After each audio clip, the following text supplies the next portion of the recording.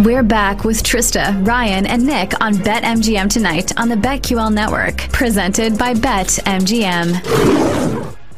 7-7, 2:02 to go. Just almost at the 2-minute warning here. We got a 1st and 10 with Patrick Mahomes lining up. Just look at him, Ryan. He's just empty backfield. He's completed 7 different balls to 7 different receivers. That's what he does. But I need a couple more for MVS. Unfortunately, famous last words. I need some big yardage from him. I'm at 250. I just need him to pass for 250 yards. Rice. I should have known. It's not looking good at this moment for that. So, Rashee Rice, it's starting to look like, I don't know, maybe this is going to be a target that Patrick Mahomes likes. Yeah, 2 receptions already, man, including the touchdown. Might be a guy to snag off the waiver wire in fantasy. Might be a guy to look at for some receiver props moving forward till the market adjusts. Because if Mahomes is comfortable with him now, that may carry over, even with the volatility of the way they use their receivers during the regular season. He made Tanner Mordecai look so good at SMU that the Badgers gave him a bunch of money to throw picks. So shows how good. Mordecai.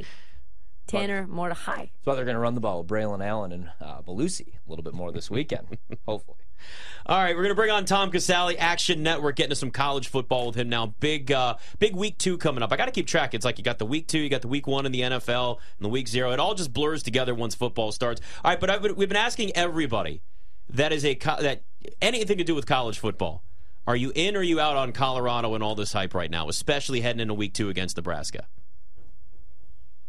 Yeah, well, luckily I don't think I'm important enough for Dion to single me out. So they're interesting. You know, I was watching the game with my son, and I was telling him, you know, we've never really seen this before. A coach comes in, tells everyone to pack their bags and leaves, and brings in a new team, and then goes out and wins. I will say this, his son, I don't know if I've ever been more impressed with a quarterback making his first start in a big college game. His accuracy was really something. Here's my problem with Colorado. I got 2 things. One, I don't know how deep they are yet. You know, I think that's going to catch up with them when they start playing some of the better teams. And I also didn't like the way TCU called plays. I thought they could have ran for about 350 if they felt like it. Nebraska's going to try to run for 350, and they won't throw a pass if they don't have to. I think this is going to be a very competitive game. Here's my problem with Colorado going forward, though, even if they win this game. Do they have enough to beat the best teams in the Pac-12? That I don't think they're there yet. So, you know, is this a team that could fight for a bowl? Yes. Are they a team that's going to fight for the Pac-12 championship? No. Yeah, I completely agree, man. And that's the thing. Like, and if you look at that game, Nebraska actually probably beats Minnesota. After Jeff Sims throws a second pick, I don't know why you allow him to go out there and throw number 3 when you're running for 5 yards per carry.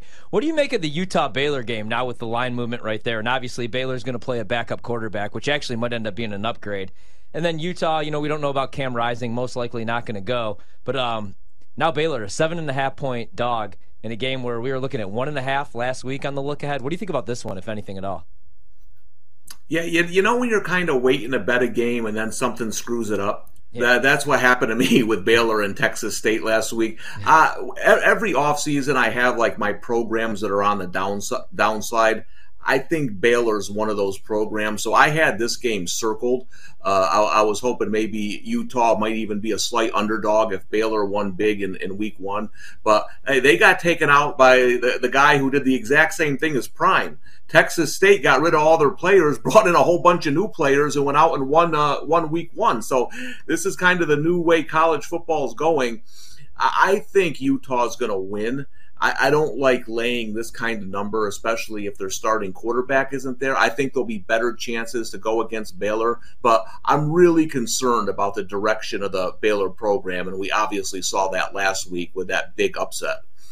I'm curious your thoughts about Wisconsin this season. Had a really shaky first half against Buffalo. They do get the win. They play Washington State on the road, 6-point favorites there. The Palouse is no joke. Obviously, new first-time head coach and Luke Fickell there. What are your thoughts on them? Yeah, I wouldn't lay the 6 on the road this week. Wisconsin is a team coming into the year. I said I'm going to lay off early only because there's so much change. I mean, listen, Ryan, you know you're from that neck of the woods, I believe, yeah. And you know they've been running the same offense since 1981. Yeah. I mean, it's been the same Wisconsin team every year. Yeah. So listen, they want to go in and change everything. That's great, but it's going to take a little bit of time for them to get used to all that. So I kind of lean Washington State here. I think it's going to be a real tight game, and 6 seems to be a little bit high for me this early in the year for Wisconsin. We got Texas as a 7-point dog to Alabama, and look, Texas is one of those programs that, well, you know, when they start to look like they're on the rise, everybody starts to fall into that trap. Florida State's another one, although Florida State looked incredible in that second half against LSU. Are you on the Alabama side of things here, or are you Texas? So this is an interesting game. I'm really interested. Alabama quarterback Jalen Milroe he's in a position I don't think I've ever seen a player in before. His Heisman odds went from 60-1 down to 20-1. Now, if he plays well and Alabama wins, he's going to be one of the favorites. If he plays poorly and Alabama loses, he might never start another game and transfer at the end of the year. I don't know if I've ever seen such a big range for one player for one game.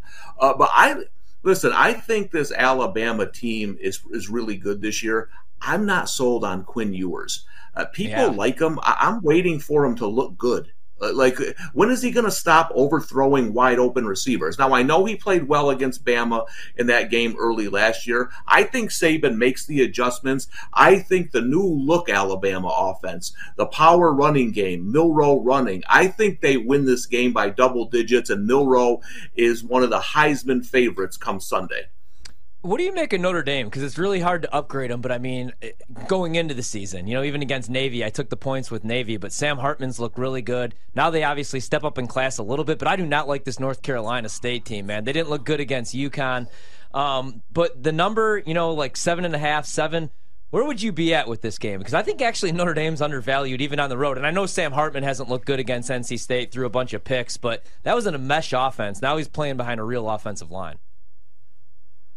Yeah, I know it hasn't been great competition, but Notre Dame's looked really good. And when they're not playing great competition, I want to see things like team speed, tackling. Their fundamentals have been great in the first 2 games. They're flying all over the place, especially defense.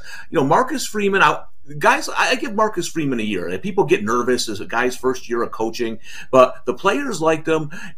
I think he's a good coach. They're an interesting team this year.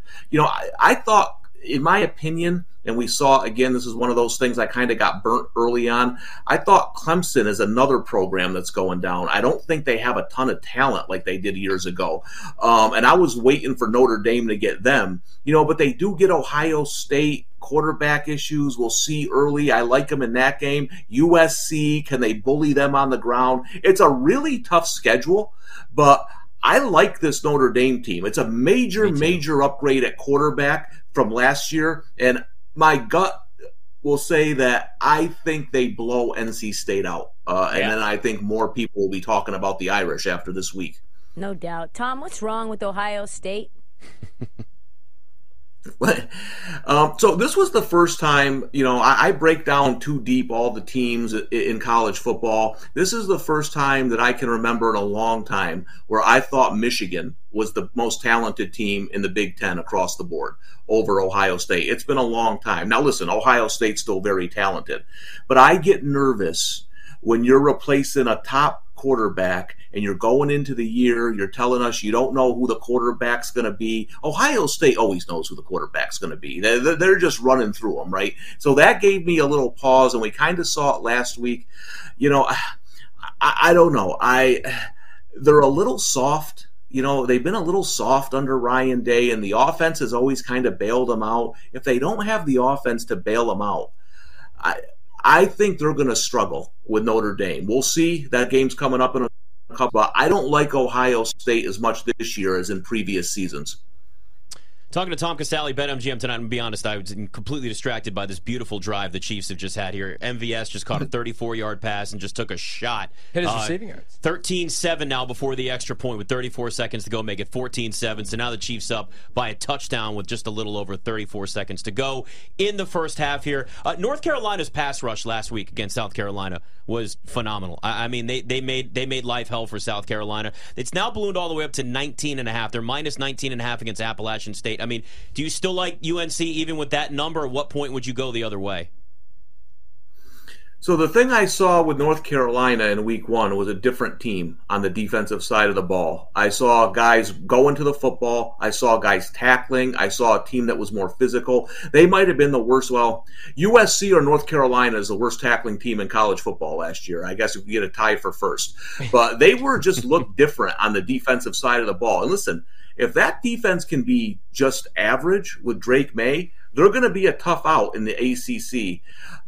I like them a little bit here. I would lean more, though, towards a North Carolina team total over. I don't think Appalachian State's going to be able to stop them. Tom, a lot of marquee big games. We talked Texas, Alabama. I think we got to obviously hit UTEP Northwestern. No, I'm just kidding. I do love North. I like UTEP in that game, but I'm doing it again with Dan Dimmel. What's your favorite game this week? What have you bet so far? So I got this at +5, but there's word in the streets that Rourke is going to be back for Ohio at quarterback. Yeah. So they're a completely different team. I bet them to win the MAC. I think they beat San Diego State in week 1 if he doesn't get hurt. He's a pro quarterback. If he plays, I like them as a dog against FAU. And I was not impressed with Minnesota at all. Not one bit. They got the Nebraska meltdown in the final 2 minutes of that game. Eastern Michigan coming in with 8 starters returning on defense. They were up big in week 1 and then took the pedal off the metal against Howard. I think that game could be closer than some people think. I'm glad that you brought up San Diego State really quick to follow up because I'm high on UCLA this year. At least I was coming into the season, but I don't want to see any more Garbers. I want to see Dante Moore. And for whatever reason, I'm a little nervous that Chip Kelly's going to do it to us again. What would you make that number, do you think, this week? Because it's getting a little out of control, but I still like UCLA a lot.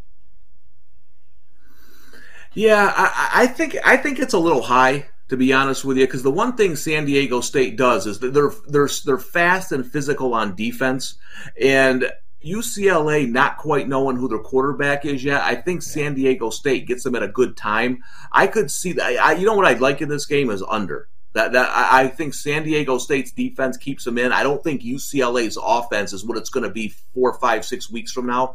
So I like a lower scoring game here. I'm curious. I'm an Oregon Duck alum, Tom, and there's a lot of hype around Bo Nix. There's a lot of hype around Oregon, and there has been, year after year, and they always disappoint. They do score a team high ever. Last week they probably could have put up 100 points, but now they end up going to Texas Tech. They're 6.5-point favorites. Is that too much to you? Is that a strange line? Like, is this a letdown spot? Where are you at with Oregon? It's a tough spot. I was on Wyoming last week. I took the points, unfortunately, and didn't take the money line, only because that's an awful opener for a team to have to go to Laramie, where the airport's about 100 miles from any town, and it's a terrible opener for a team like Texas Tech. And so I liked Wyoming there, but now remember Texas Tech had a good year last year, but they only won 1 game on the road, and it was a defensive struggle against Iowa State, who can never get a first down. So they don't play well on the road. They play much better at home. I think this is a tough spot for Oregon. I think they probably win the game, but I wouldn't be laying near a touchdown on the road with Texas Tech coming off that opening loss and returning home. This is a tricky spot. Yeah, we definitely had some monster team totals last week for some of these programs. Tom Casale, really appreciate the time, man. Thanks for coming on with us. Thanks, Tom. Thanks for having me. The Chiefs just went 92 yards on that last drive. Yeah, Mahomes was 5 of 6. That's why you can't fade Mahomes' passing yards. He's already at 150 passing yards. I just need 250 for the game. MVS over 41.5 receiving yards. There you comes go. home in the first half. Like I said, it's 1 or 2 receptions. He runs like 2 routes. Yeah. Route tree's not very big. But Sam Laporta's almost going to hit his prop, too. Yeah, 34-yard reception on 1 play right there. He looks good. Now I'm just nervous for my closing line value ticket on the Lions and my David Montgomery anytime touchdown. Because, I know. Spags, still defensive genius, and he's really good at second-half adjustments as well. I still think I'm going to bet the second-half total over, though. You're starting to see a rhythm, at least from the Chiefs offensively, which that may be the difference. Yeah. And maybe it's just the Chiefs total second half, if you want to just go that route too. But yeah, like you're starting to see, okay, they've picked it up a little bit. It's a little shaky in the first quarter, but now they just look like the Chiefs again. Yeah, they do. And that's what they do. They're rusty to begin with. You get scared. Maybe this isn't the same Chiefs, and then they slap you in the face. 2 touchdowns for Patrick Mahomes in the first half, plus 27 yards rushing on 4 carries. So, yeah. That's ridiculous. All right, so Detroit's got 3rd and 1 here, but they're out of Sam Laporta. timeouts. And we throw to the middle of the field, unfortunately. Get on the ball. Let's get a field goal here, boys. I'd love that, wouldn't I? Get on the ball, Goff. Small hands. I'm a little worried. Small hands, slow feet, Goff. Beautiful fiance, though. Maybe they were even married. I don't know. I don't really pay attention during the offseason. All right, 14-7, 7-point game. We got 7 seconds to go. Do they allow Jared Goff to throw the Hail Mary pass? No. Or do you bring in the water boy or anybody that could push the ball 40 yards down the field? Bring in the water boy. To be continued. Bring in the emergency MGM tonight. The emergency That's why we're here, quarterback. baby. That's what you want. 14-19 for Goff. $135 and a touchdown. Not too shabby. Yeah, he looks good. That red zone turnover, though, man. I mean, this should be a 14-all game. At least 14-10. 9 seconds to go, 14-7, 2nd and 10 for the Lions. It's BetMGM tonight.